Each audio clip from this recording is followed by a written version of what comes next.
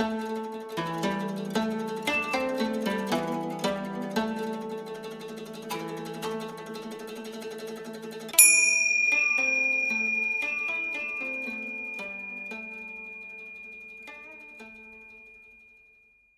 next guest on the Mindful You podcast, I met a while back at an event called Embracing the Woo. Woo meaning that spiritual dimension of consciousness, that metaphysical dimension of consciousness beyond the ego identity. And Herb was a spiritual coach. He described himself as a spiritual coach, an entrepreneur. He has faced traumatic brain injuries, has gone through healing, and has journeyed down the mindfulness path, and now has tapped into that mindfulness dimension of consciousness. And he also has gone down the path of psychedelic integration using medicines in order to achieve that stability and that mental equilibrium and emotional balance and calm. It is with great pleasure then that I introduce you to Herb Hey Avritt, our next guest on the Mindful You podcast. Welcome, Herb, to the Mindful You podcast. Thank you. It's a pleasure to be here. Thank you for inviting me. I'm really excited to be out letting other people know what's going on and helping them get back in contact with life. Absolutely. Absolutely. And we were talking a little earlier about experiences of mindfulness. And I'd like to have an understanding, if we had to define from your point of view, mindfulness, presence, emptiness, beingness, whatever word you want to use to describe that space of the is space. From your experience, how would you define mindfulness and presence? Well, it was when you first said when I first read the pre-questions, like what is mindfulness? I was like, well, that's just being really present with yourself. That is, and then I read the more questions, like it was all of the terms that I used to define mindfulness. You have the question of what is that? And it's really weird because a lot of those terms are part of what's called the woo world, the spiritual world, the world that's not the reality that most people see, the going to work, the driving, the taking care of the kids, the taking care of the house. And that kind of reality is what most people think of as what's real, as what's reality is. And mindfulness is more of figuring out you in that space. So instead of becoming part of that space, you mindfully go into your space while you're in those other space. So mindfulness is getting in touch with the machine that your spirit is riding around in, and paying attention to your vehicle and being with your vehicle while you are also driving it around in life in your day to day. So while you are taking care of your kids, while you are doing your yard work, you can also be paying attention to you, to your vehicle, to how you're breathing, to how you're moving, to what your body is telling you at the same time as you're doing all of these other things. And that brings you back into life in a different way. So instead of like life happening to you and around you, you become a part of it. And there is that spirit. It's not spirituality. It is. You just get more in touch with your spirit. You get more in touch with life. You start to understand that there's more than just what you're doing. There is the being doing it as well. Right. There's the doingness, and then there's the being behind the doingness, which is the intention. What's the intention of the being? And And when you talk about, how do you get to that being quality, not caught into doing this, which is the manipulation of the things, but get into the being space in which you're sort of the all. You talked about pay attention. And Yes. boy, that's a good one to have a little conversation about. But what does pay attention for me means wake up, and wake up means observer and witness whatever's going on, rather than you are the movie you're watching the movie. So from my perspective, so that's the way I word it that way. How do you word it? Your way. I understand the analogies you're using. Most people, when they start talking about mindfulness, they think they need to sit still, to be quiet, to get rid of all of the distractions before they can get into that space. And as you and for most people, when they start getting into mindfulness, that is a lot easier. But there are like walking meditations, there are moving meditations, and as you start to grow into that, then that mindfulness and that meditation and that connection to life can start to be with you at all the time. Now that also takes paying attention is also a focus. It's like what you're focusing on. So sometimes you're focusing outside of your body on the task at hand. And if you can bring that observer in that you were talking about, that paying attention, then you can focus on you focusing on the task at hand. And that changes pretty much everything about what you're doing. And it can, again, we were talking about when we started about how I drive and how I started noticing that I was driving through postcards and just seeing this amazing beauty all of the time. And that that happens more in a mindfulness state because you bring the observer along. There's a lot of times where when I actually see these beautiful things, I consciously go, hey, God, this is really pretty. I know that you're always seeing everything all the time, but come check it out from this perspective. Knowing that I see you, I consciously invite you in to share this beauty of you with you. And as I do that, the observer becomes me. I become the observer, but I also become that which is being looked at as well. So it's one of the few times that I can see myself as beautiful as I see everything else.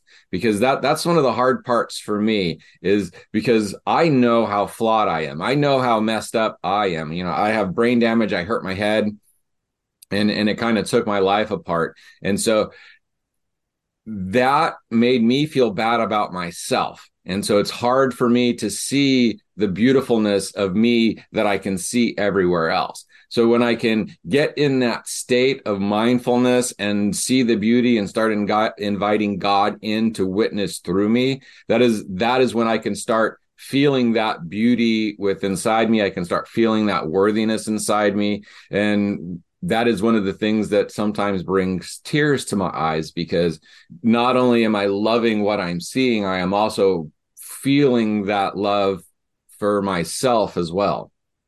And so mindfulness is getting in that state whereas you're looking out and seeing and doing, then you can also be in that same beautiful state.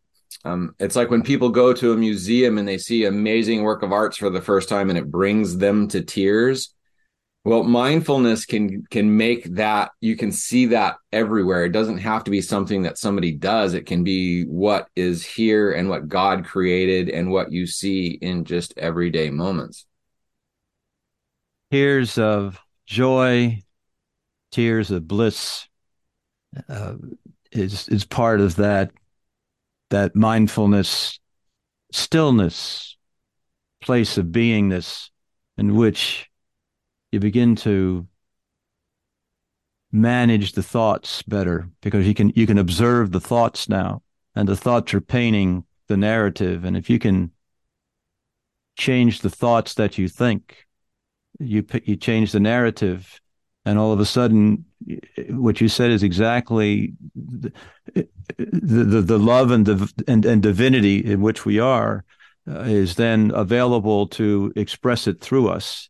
Um, and one of the Course of Miracles, they talk about God cannot do for us what God cannot do through us, and through us means you see the beauty all around you, and that leads into, if someone was interested in mindfulness, which you and I are certainly, what are some of the benefits of mindfulness? And you just listed a whole bunch of them. Uh, uh, Beauty all That joyful, around. yeah, Go on. that joyful state, that sense of tears, that sense of love, that's our normal state. That's should be where we are. And all of the stuff that we have, the society that's going on, the having to get a job, those are all distracting us from that. So mindfulness is a way to get underneath that distraction and get back to who we are, that what we are, that sense of peace and joy. And if you can start to get there, then the falseness of the falseness of the distraction can start to fall away, and you can start to touch that beautiful inner part of you. And You so, bet. it's not that you have to go find that. It's like you have to start peeling away the distractions, because that is what you are. Because once you find that once, it's like, holy cow, what was that? It's like, that was you. Okay. That wasn't something that happened to you. That was, you got rid of enough of the stuff around you to say, hey, what was that? That's the inner you. That's there all of the time. And you just built this shell, and society has all of these rules and things to basically distract us from that so that we can interact with each other. But once you start peeling that away and you can find that within, then if you get really good, and it takes some people years and years, sometimes their whole life, to be able to really tap into that. And, I can do it sometimes. I can't hold on to that space because there are, like I said, there's a lot of distractions, and some of them seem really awesome. But when you can get rid of those distractions and drop into that space, it can be pretty incredible and overwhelming.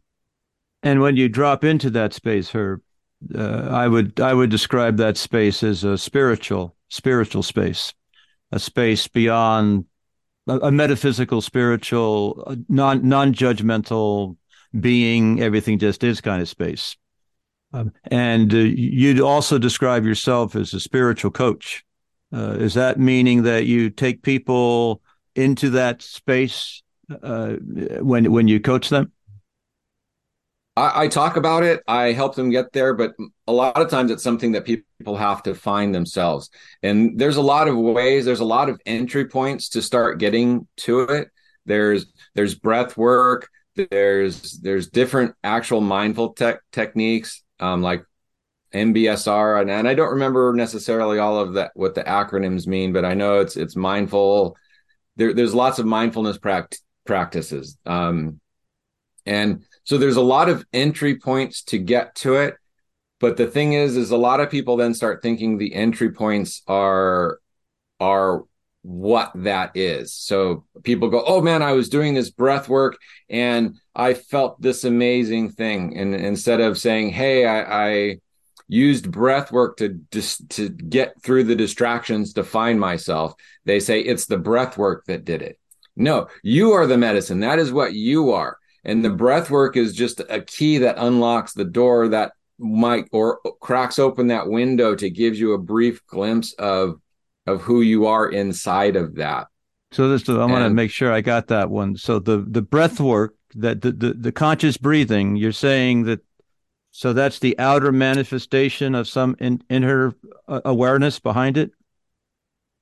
um more it's like opening the window or opening the key. It's a practice that you can do to navigate through the distractions and bring yourself to a quiet place and catch a glimpse of who you are. So Okay. the breath work isn't the thing that's making you feel that way. just like wow, I haven't tried to put it this way before. So trying to come up with an analogy. Yeah, I love analogies too. I understand. A good analogy is So really if you a want to pretty go to the thing. coast to experience the ocean, you get in a car, and the car is how you get there, but you're driving the car. You're going there. The car isn't taking you there. You're taking the car there. And once you get there, you get to be the experience. So the breath work is like a car that you get into to go visit yourself. How Perfect. does that, does Perfect. that sound like a analogy? I like the breath work is what I noticed is that I can't focus on the breathing and be thinking at the same time. And it shifts the attention from a disembodied from the disembodied state of those illusion of those thoughts, those distractions, and it shifts it into my body, and that becomes embodied, and that becomes grounded and centered and anchored, and all the thoughts begin to fade away. And you mentioned the word Yes, and then medicine. once you get Go in the on. body, the mindfulness, the because a lot of the breathing techniques is like you feeling your body. Can you feel your chest rising? Can you feel the moisture on your nose as you breathe out? And can you feel it slightly dry as you breathe in? Can you feel the air twirling in your sinuses? Can you feel it going down your esophagus? And as you get into these sensations and you really get into this, what that is it first takes you into your body, and then as your mind clears, then that also fades away and you become the breath. And then after you become the breath, then that also fades away. And then you're just kind of left there with yourself.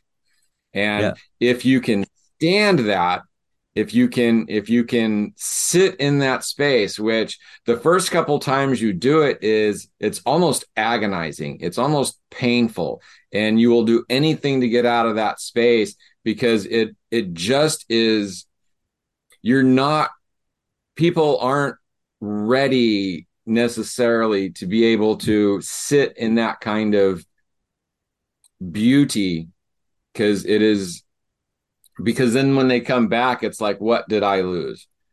So there was this time where I'd snowboarded, I hurt my body a lot, I had problems with my feet. And there was this one time I got a foot massage, and it was like my foot felt great. It was like finally it stopped hurting. And then when the massage was over, it's like for the next 2 weeks, it was so much more obvious how much my feet hurt that I didn't go back and get another foot massage because it was just so painful that it was easier to get used to the pain than to get out of it and then go back into it. So a lot of times when people first start getting into this mindfulness, they find this amazing spot that's just so overwhelming, and then when they have to step back into their life, it's more painful, it's more distracting. It's like, I want that, but I have to deal with this, so I don't want to see that again, because coming back from that is so traumatic and uncomfortable. So and when you and I first got together, I'm also a psychedelic integration coach. And so psychedelics oftentimes will put people into that, like really, really deeply into that space. And so then when they come back out of it and they have to go back to life, it's like all of that is possible. All of that is there. Now I have to deal with all of this crap again. I want to go back there. And so there's this destabilization, which is why, again, the integration is so important in the pre-coaching, so that that could possibly happen. But so that's why, mindfulness and a lot of these techniques, you actually start teaching them. If you're a good coach, you start teaching the people this before they go into that space. And there's a lot of times where people can get into that space without the psychedelics, without the entheogens, without the medicine, because we are the medicine. That's just an accelerated way to get there. And so, if you can get there through the breath work, through the yoga, through the mindfulness practices, through getting into nature and getting in touch with that kind of life, and do it slowly, then you can build your tolerance for yourself, for that joyfulness. And as you move into it slowly and back out and slowly and back out, then you can become that more often. You bet. Now, Now, with psychedelics, there's a lot of people who have been doing the breath work and have been doing this for a long time. And then the psychedelic is just like an extension of that, and it helps them go deeper and understand more. But where I came at it was through desperation with the head injury. My life was falling apart. Everything was like just crashing around me. And so I needed that reconnection with life. And so that acceleration, though, does come with a cost because you get thrown into it and then you get taken out of it.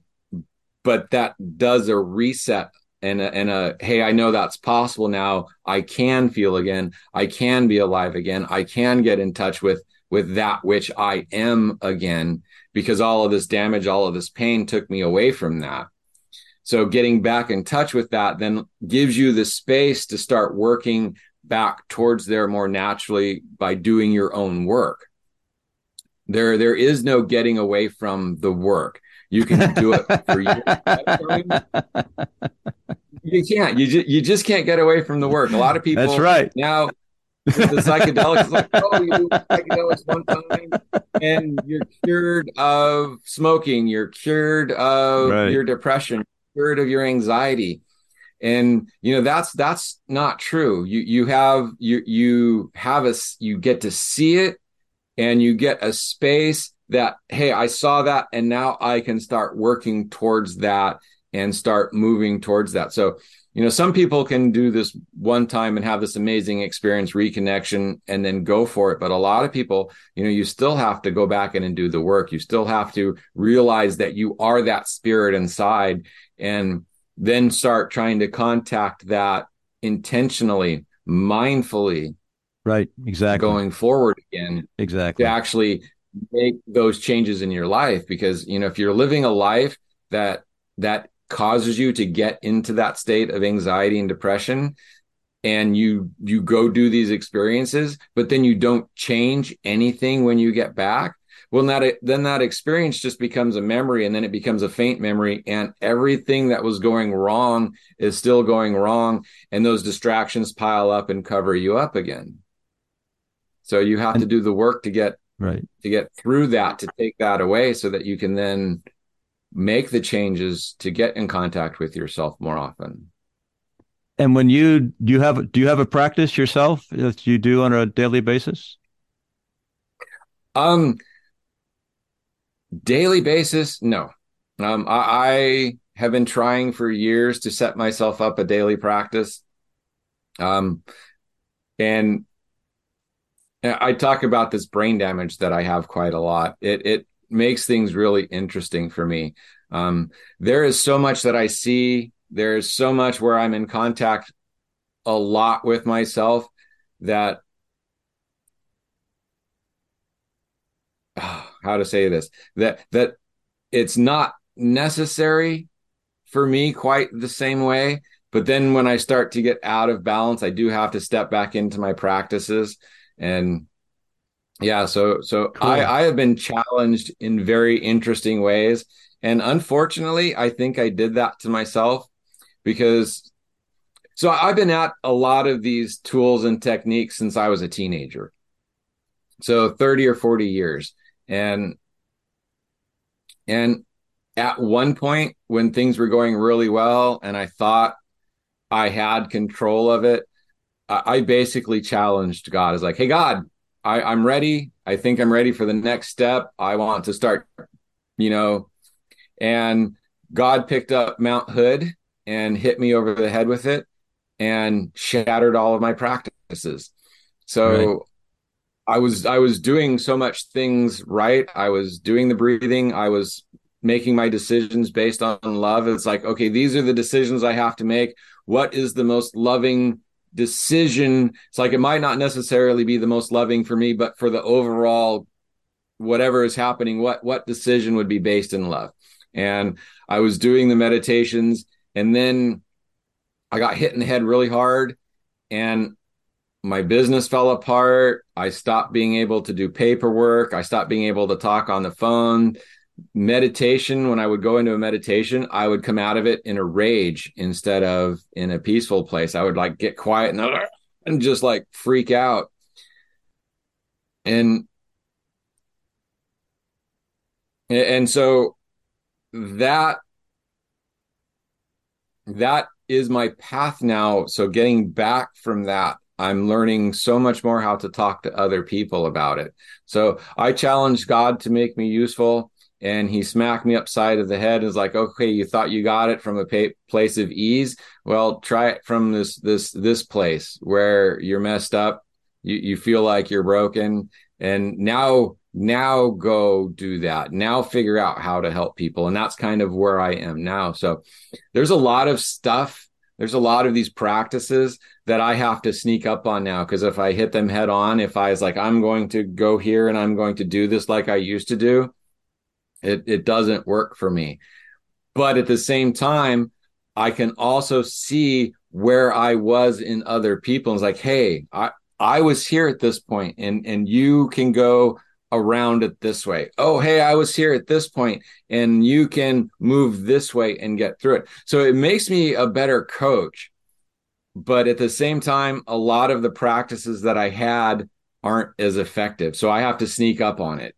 So this is what I talk about driving. So when I'm out driving and I start looking at the beauty and the postcards and I start putting myself in that space, I have to like be distracted on the outside to be able to get focus on the inside.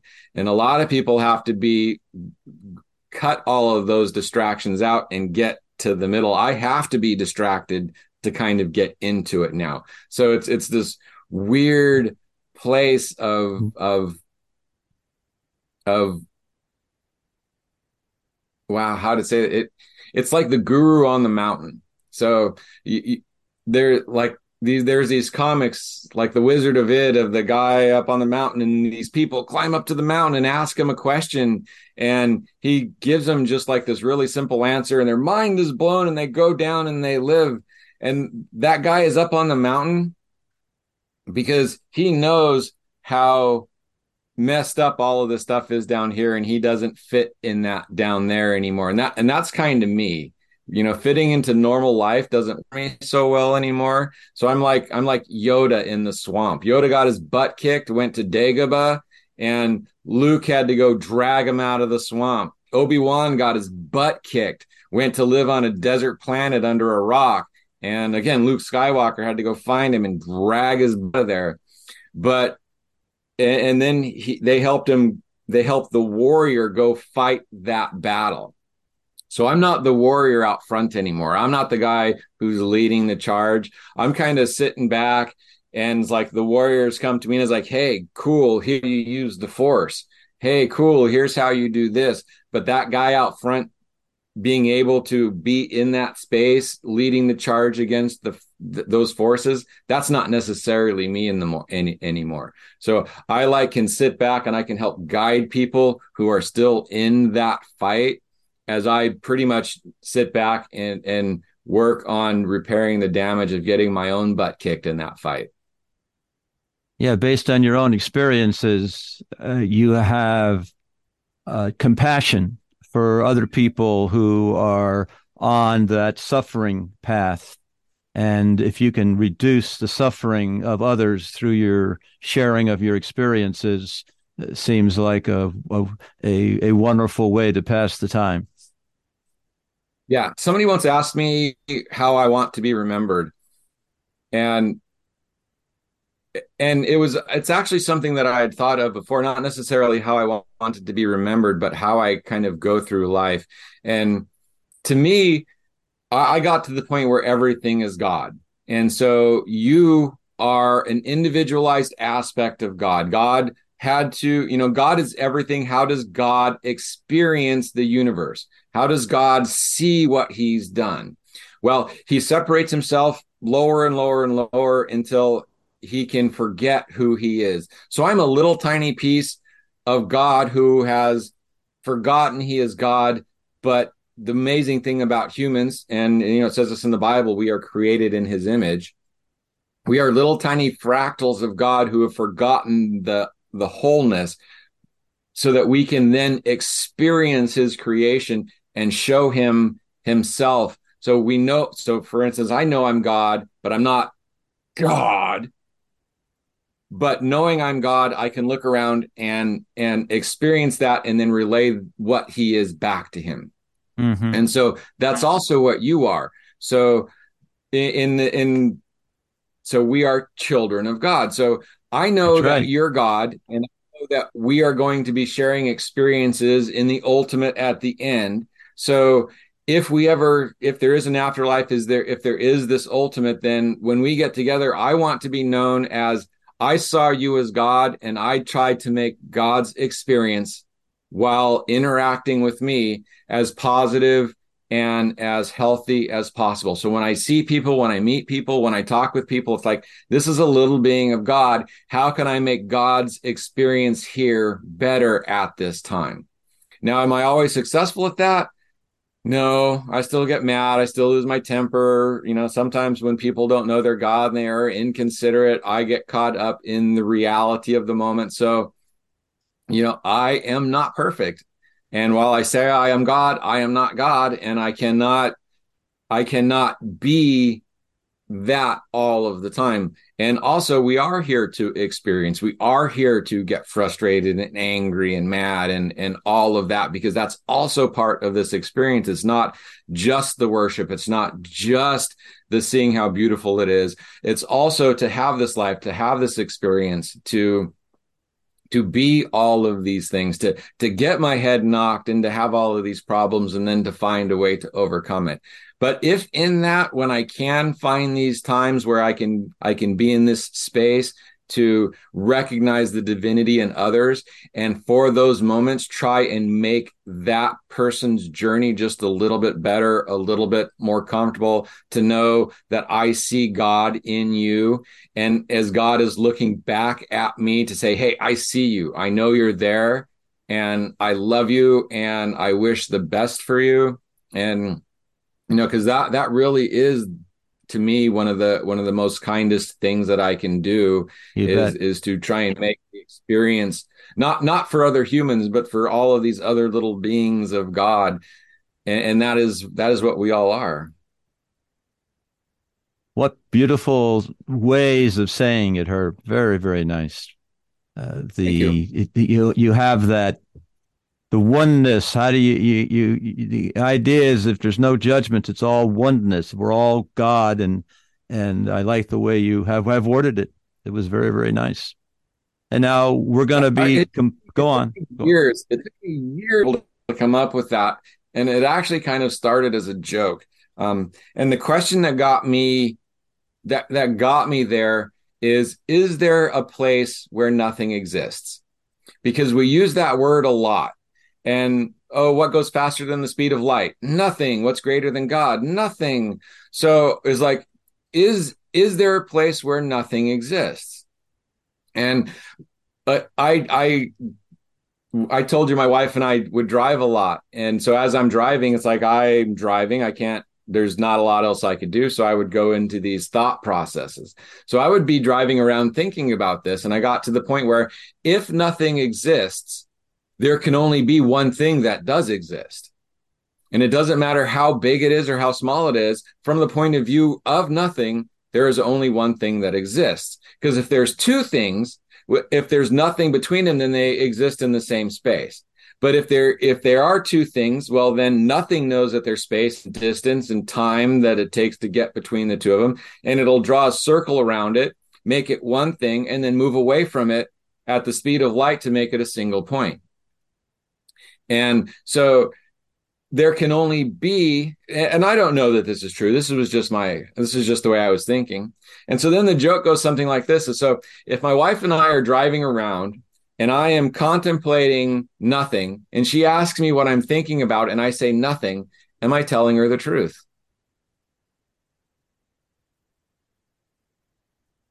And that's nothing. Right? Right. Because I'm thinking about nothing. But in the way I'm thinking about nothing, it's something. And so with the nothing and the one thing that exists, the one thing that exists has to come from nothing. And that, so the way I describe it is that the one thing that exists is the body of God. The physicality of everything is the body of God. and the nothing from which it arose is the Spirit of God. So what is greater than the universe, or what is faster than light? Nothing. Yes, it is. It moves away from everything faster to keep everything at the single point. What is greater than God? Nothing, because God, the physicality of God, came from the grand spirit of nothing. So nothing is the Spirit of God. It's eternal, is the ocean upon which the first words I am were spoken, which created everything. And so the one thing that exists is everything. And that's part of what we are. We are part of that everything. We are part of that one thing that exists. We are an incredibly, incredibly tiny part of that, floating on an incredibly tiny planet, floating on a really small sun, if you think about the size of the suns, in a relatively small galaxy in this ginormous thing of nothing. So it took a long time for God to get away from himself enough to be able to then start experiencing the grandness of the everything that he is. I hear you. I hear you describe something that is nothing. And how do you describe nothing with something? And you can't describe nothing with something, but you can sort of create images. And Right. that one you created with the hands, you have one hand here and one hand here. There's an empty space there that you created, and so how do you create those empty spaces consciously? And the way a way of doing it is our mindfulness techniques, which erase to some things, and when you can erase to some things, then you're left with nothings, and I call that space.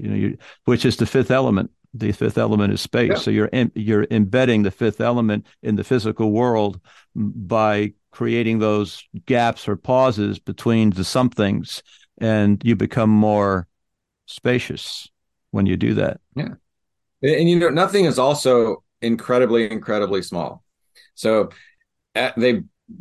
they tried to find the smallest particle of matter, right? So what they did is they took an electron, and if you look at a atom, it's a proton and an electron floating around it. And when they try to look at it, it's mostly empty space. So then what they did is they took the smallest thing, they took the electron, and they broke it, and they found even tinier particles. And even within that, it was mostly empty space.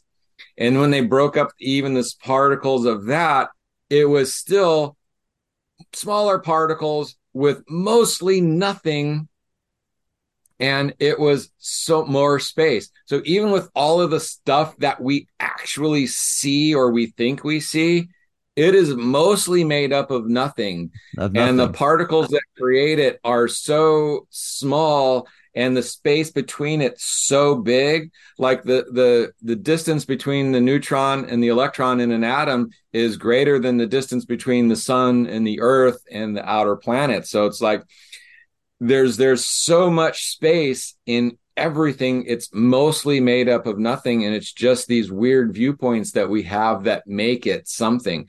So how does God know the everything? Because that nothingness between everything is also God, but at the same time he's moving away from everything, and so there's only the one thing. And it's just this really weird way my brain works that comes at that. Did So this happen whenever people after say, you, Herb, did this happen after your accident that you had this breakthrough in consciousness? Or is you it the know, medicines that do it? um, that's a difficult question for me. So, when I had my brain scanned, it came back as a series of traumatic brain injuries. So the final accident was the straw that broke the camel's back. But if you think about that analogy, if you added one more straw to the camel that broke its back, that camel was way overweighted. He was hurting. He was in pain. He was done. I had fallen out of trees before I was 5. I remember this when I was running across a a playground, and I ran behind a swing set and got hit by somebody swinging, went flying, smacked the head, had to be taken to the hospital. I've fallen off of the old slides. You know, when we were kids, we had these big, huge, tall metal slides, and I fell on out of slides. I got hit in the head with a baseball bat. I got hit in the head with a baseball. And this was all Oof. before I was 8 years old, because I left Wow. California to Oregon when I was 8 years old. And those five or six that I just listed there were all before I was eight. When I got into where I into Oregon, it's like I played all sports. I played basketball, baseball, football. I've again bad hops, got hit in the head with baseballs. Footballs, I knocked myself out a couple of times, and then I got into college and I started snowboarding. And the first time I went snowboarding, I came home with a concussion and whiplash, and I was so messed up. I couldn't get out of bed for a week. I had to like pull myself to the edge and then like roll out because I couldn't sit up because of all. And Oh, I was so wow. in love with the sport that I bought all of my gear, my snowboard, my boots, my bindings, everything before I went up again. And it was probably 6 or 7 years before I bought a helmet. And then once I got a helmet, I still concussed myself like 2 or 3 times snowboarding. So it wasn't a single incident. So I Right. talked about how I was into a lot of this stuff since I was a teenager. So I was open to Reiki at 16. I started doing the Merkaba meditation in my early 20s. I did healing touch. I did the bars. You know, I ran the gamut because I had superpowers when I was a kid. I had an ability to touch heal people. I when I would start a conversation with somebody and then something would click and I would start carrying on both sides of the conversation, and I would start talking about stuff that happened to them when they were children, and how they could work through issues with their parents. And then when I was and I didn't do that intentionally, it just kind of would take me over sometimes. And my wife, who I was dating at the time, she was around me the most. It happened to her the most, and it would make her cry sometimes of how accurate and thorough what I was talking about was. And it really kind of scared both of us. So I put that away. I still have it. I can still do it, but I've put it so many locks on it that it's really difficult for me to bring that out intentionally. And sometimes it's painful now. And so I put that away, and then I started exploring what was that? What was I doing? And so I would go look at this kind of modality, and people, and I would start learning about that and say, and that someone would say, oh yeah, this is all you need. This is it. And it's like, well, that doesn't explain what I did. And so if you're saying this is all there is, then you can't be correct, because that doesn't explain what I did. And I would like walk away from that and then move to the next thing. And then that same thing would happen. It's like, oh, well, this is all that you need. This is all there is. And it's like, no, that doesn't explain me. So I would leave that and go to the next thing. And after doing that for about 20 years, I got into a conversation like this, and I realized it's like, you know what? I took the truth of that. I took the truth of this. I took the truth of that. And I Yep. kind of made a grander narrative for myself that kind of contains all of this. And I still, in all of that, never necessarily found out what it was that I did or what I was. And then as I did start to get close to that, then the straw that broke the camel's back. And it was a really bad hit. I was going down the mountain as fast as I could. It was at the end of the day. I was tired, and I did what's called high side. I was on my toe edge. I hit a bump. My heels rolled back. I caught the back edge. And then I'm Oof. flying through the air down a really steep hill, looking Oh, at the clouds. oh, I actually have a story written about it. It's like oh, looking at the clouds, watching them peacefully drift through the sky, and thinking to myself, wow, this is really going to hurt when I hit the ground. woo. And really, really long time to consider that. And it's like, I also thought there's these stories about how drunk people are the only people who survive a crash, and it's because they're all limp and they don't tense up. So it's like, okay, can I just relax? So when I do finally hit, Oh, I can come in. And I remember, okay, just relax, breathe, relax, and then pain. Um, I hurt my shoulder, I hurt my hip. I started seeing a chiropractor and an acupuncturist for that. And during that, my business started falling apart. I stopped being able to do a lot of simple tasks, but I was more concerned with the body damage, and I didn't really consider how badly I had hurt my head. And this was before all of the concussion protocols and all of the stuff that people talk about now. So it wasn't the first time I hit my head, but it was definitely God telling me to slow down. And I'm still recovering from that. But in that recovery, I've had to start talking to people, and I talk this way. I've always been this way. You can go back to the people that I was with in high school, and they will tell you the strange stories of Herb. When I worked at Intel, they called them Herbisms, because there would be conversations, and I would come in with these weird points of view. So I was always kind of like this, but that last hit took me out, slowed me down, brought my life down to where I pretty much only had three or four people in my life that I talked to, which was my wife and my children.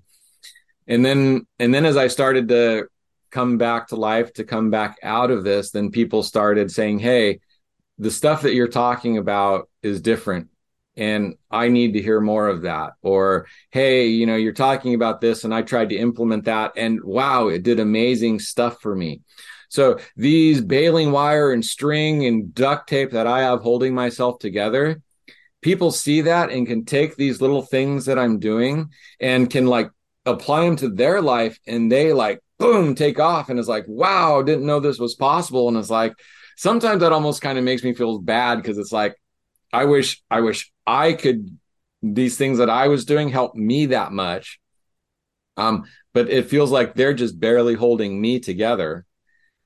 But as people, take these things, then if they're not as broken as I am, everybody's broken, but not everybody's as broken as I am. They're able to take these little strings and baling wire and tips that are holding me together and use it to accelerate their life.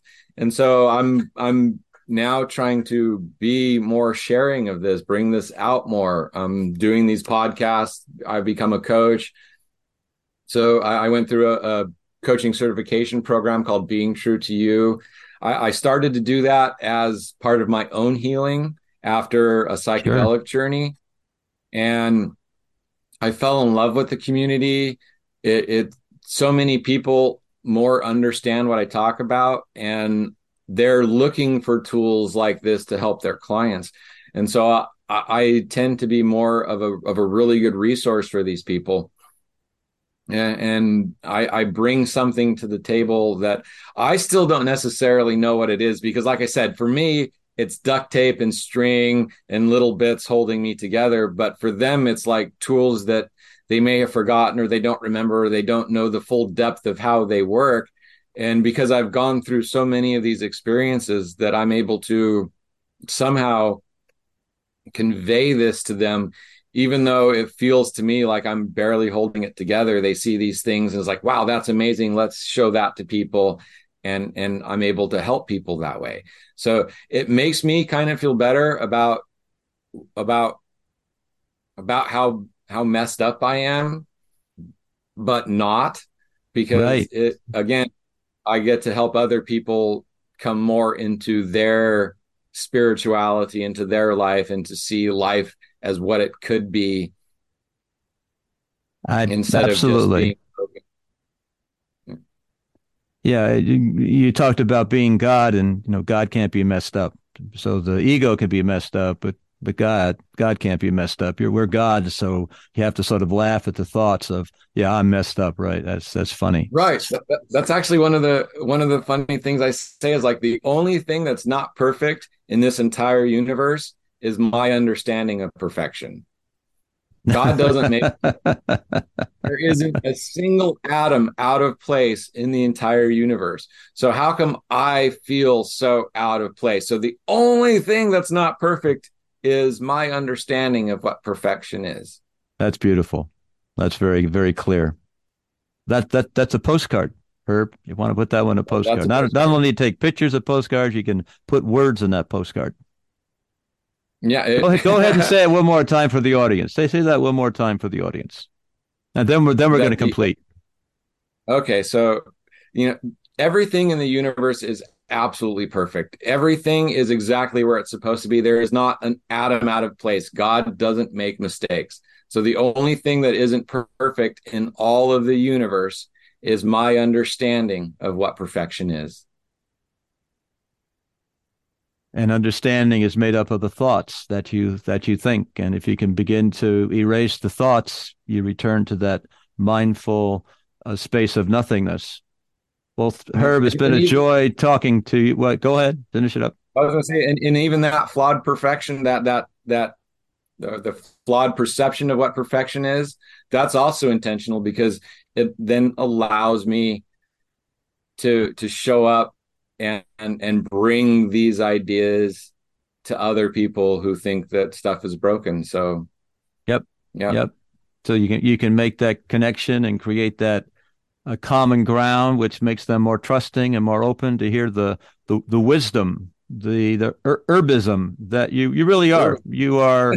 You are sharing your you've traveled somewhere, you have experienced something, and you're now coming back on the trail, looking at other people who are on the trail, and you're saying, "Hey, I've been up the trail a ways. If you do this, this, and this, it will accelerate you up the trail." And so that is like a metaphysician, a teacher. So I want to thank you for being on the Mindful You podcast. Also, if people want to connect with you, we'll have all your social media in the notes. Is there something happening that you would like them to connect with you, or ways to connect to you? What's the best way to connect with you? Probably the best way right now would be on my Facebook page. And, I have the free gift, which is a call with me. So a half an hour or an hour usually ends up going a lot longer because I have a weird sense of time. So unless something is after the end of it, I just keep talking or listening, whichever is more appropriate at the time. So, set up a call with me or hook up with me on Facebook, follow me on Facebook and let me know you're there and we'll keep going. Excellent, excellent. Uh, Herb, it's you are a traveler on the path.